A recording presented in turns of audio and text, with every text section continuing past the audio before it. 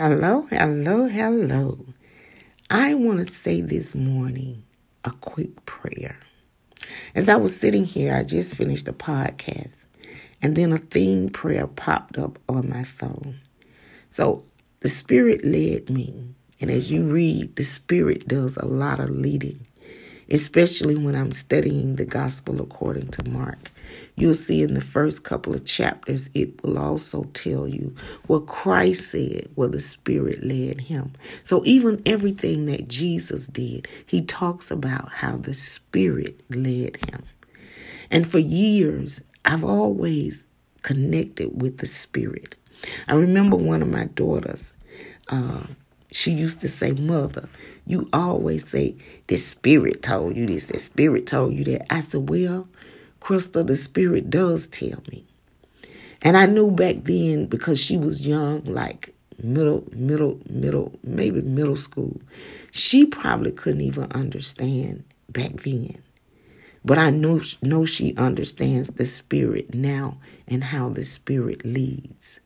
So it's important to know your spirit, because all spirits are not of God. Oh, God, help me today. Let me repeat that. All spirits are not of God.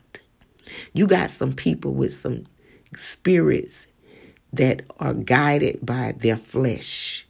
And then you got some people who have spirits that are guided by the fruits. And so the Bible says that we shall know them by their fruits. And that's why you should understand and look at the fruits of the Spirit, which is from Galatians chapter 5, around verse 19, I believe. Read the fruits of the Spirit. And then prior to the fruits of the Spirit, which starts around, maybe verse 19 starts the works of the flesh. The works of the flesh.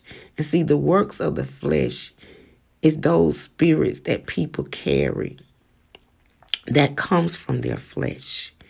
They don't come from God. They come from their flesh. And that's how you can identify that a lot of things people act up and act out in their conduct about, it is not of God. I'm just saying. It is not of God. But anyway, I want to share this morning prayer. And it's taken from Zechariah chapter 8 and verse 21. And it says, "Gracious Lord, as we embark on the journey of seeking your face and entreating your presence, guide our steps and open our hearts. May our desire to know you more deeply be met with your divine favor and grace. In our collective pursuit of the Lord of hosts, unite us in a shared reverence and awe. May this journey draw us closer to you and strengthen our faith. Amen." Now I want to add to that. Always before I was reading a prayer, but if I had to pray myself, I always like to include first thing first is thanksgiving. I give thanks to God, to the Father, the Son, the Holy Spirit, the angelic host, the heavenly host, and the earthly host. I thank God for the Trinity, because without the Trinity, this earth would not even be here for us to live in. I'm just saying. It was God who created all the other appreciations that we have. So I always give thanks to him. And next, I repent. After giving thanksgiving, I ask God to forgive me. I want my heart to be clean. And lifting up my words. So I ask God if it's anything that I've said or anything that I have done or anything I have thought. Because the Bible says, in words and deeds, if we give an account for every word and every deed. Now the Holy Spirit had me to add thoughts, because sometimes people may not say the wrong thing, they may not do the wrong thing, but they definitely may think the wrong thing. And so the Bible says that we should cast down wicked imaginations. And some people think about things that are wicked. And it says, and everything in our thoughts that exalted itself above the word of God. So what does that mean? That means when you're thinking about something that you know it is above the word of God. The word of God say to love those that hate you. But if you hate those that hate you, then your thoughts are above the word of God. The Bible says to pray for those who wrongfully persecute you. But if your thoughts say, I'm not saying if I pray for them, it's going to be for them to fall down and break their neck and break a leg. And that's above the word of God. So whenever your thoughts, oh God, help me today, does not coincide with what the right thing to think, that's where you need to ask for forgiveness for that wicked imagination that needs to be cast down. So that's why I ask God to forgive me in words, deeds, and thoughts. Okay? And then I'll go into making my request known. But I just wanted to read that because it is very profound for the Holy Spirit to pop this right in my face as we embark upon this journey of seeking your face and entreating your presence. Guide our steps and open our hearts. So the recent podcast that I just posted, then that's what it connected with. Because I ended the conclusion by saying, ask God, concerning your heart. If your heart is wicked and evil, it shouldn't be that way. So you want to ask God to create in you a clean heart and renew a right spirit. That should be your daily request.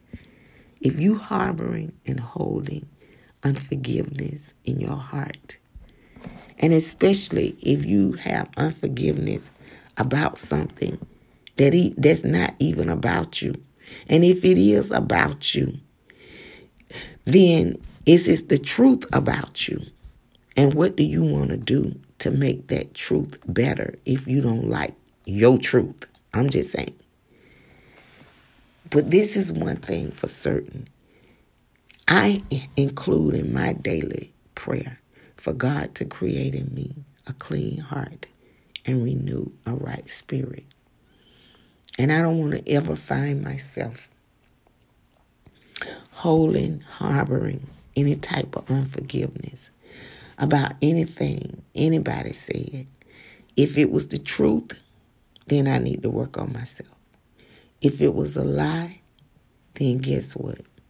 I already know in my mature mind, they got to answer to God for that. And that's one of the things, somebody I was saying, they shared something with me recently. And I said, well, you know what? I thought that person was really more mature than that. But if they carry their immaturity in such a way, then I'm good. If they don't call me, I'm good. Because in this season, let me tell y'all something. Now is not the time. This is not the time to allow your heart to be bitter. This is not the time to allow your heart to carry unforgiveness. Because it's something coming. I'm telling y'all. I've been saying it for a minute. But it's coming. And it's getting closer. And the very people, just like in the study of the four gospels, Jesus said the very people, the chief cornerstone that you rejected, them gonna be the people that you can rely on, that you need. Because all these other wishy-washy spirits, when they get in their feelings, y'all don't know how them folks gonna play out when you need them. But people want to reject the people that they know is true and authentic to their word. But all the flim-flam folks, that's what I call them, they know they embracing them people, the flim-flam folks. But then, what the cliche? Birds of a feather. Maybe they flim-flam, so they can get along with the flim-flams. But when it comes to me and my walk in this season, I'm just saying it is highly important for me to constantly renew a right spirit, for God to continuously work on creating in me a clean heart. I don't think people understand what a clean heart means. A clean heart means you don't carry any unforgiveness in your heart. A clean heart means that you don't mistreat people just because you can. A clean heart means you don't just think you get the right to cuss somebody out because you feel like it. Listen to my previous podcast. I'm not going to be long. I just came back to say that prayer because I talk about at the end how sad it is to me. It's sad. I'm seeing a lot of sad parental guidance. It is really sad to me. People just let their kids be so disrespectful, and they think it's cute or they think it's acceptable. I don't know what it is about a lot of these grown-ups trying to make their kids so grown so quick. But I did hear a celebrity, and she said that she wasn't going to allow her child, even though people, because of her celebrity status, they think that she should put her kid in show business. But she said she just want her child to be a child. And she's not going to push none of her career on her child just because she can get her on TV and in the movies.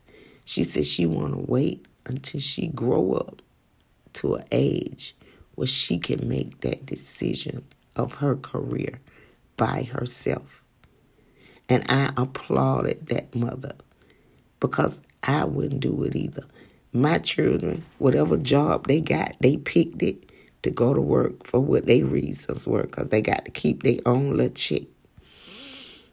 But I tell you, in this day and time,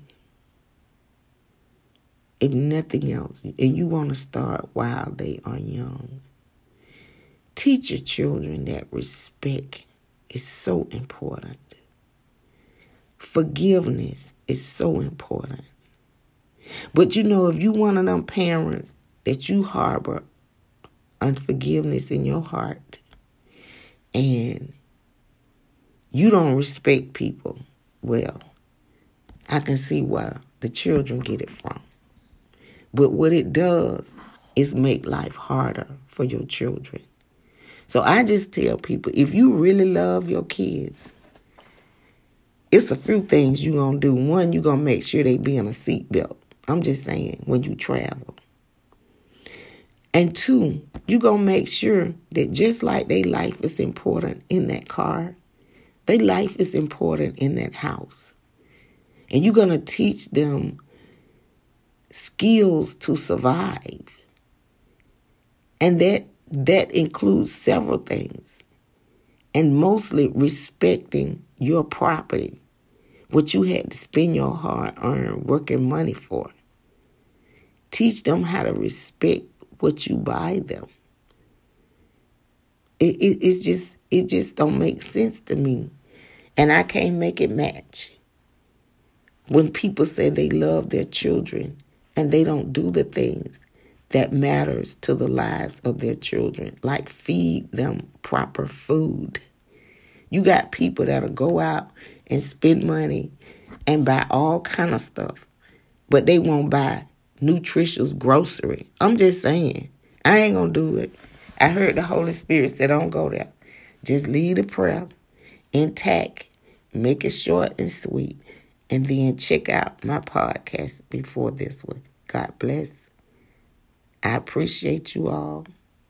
I love you all. I do. I really do. And my heart is clean and clear. I don't have nothing against anybody, regardless of what I've been told. Amen. God bless. And bye for now.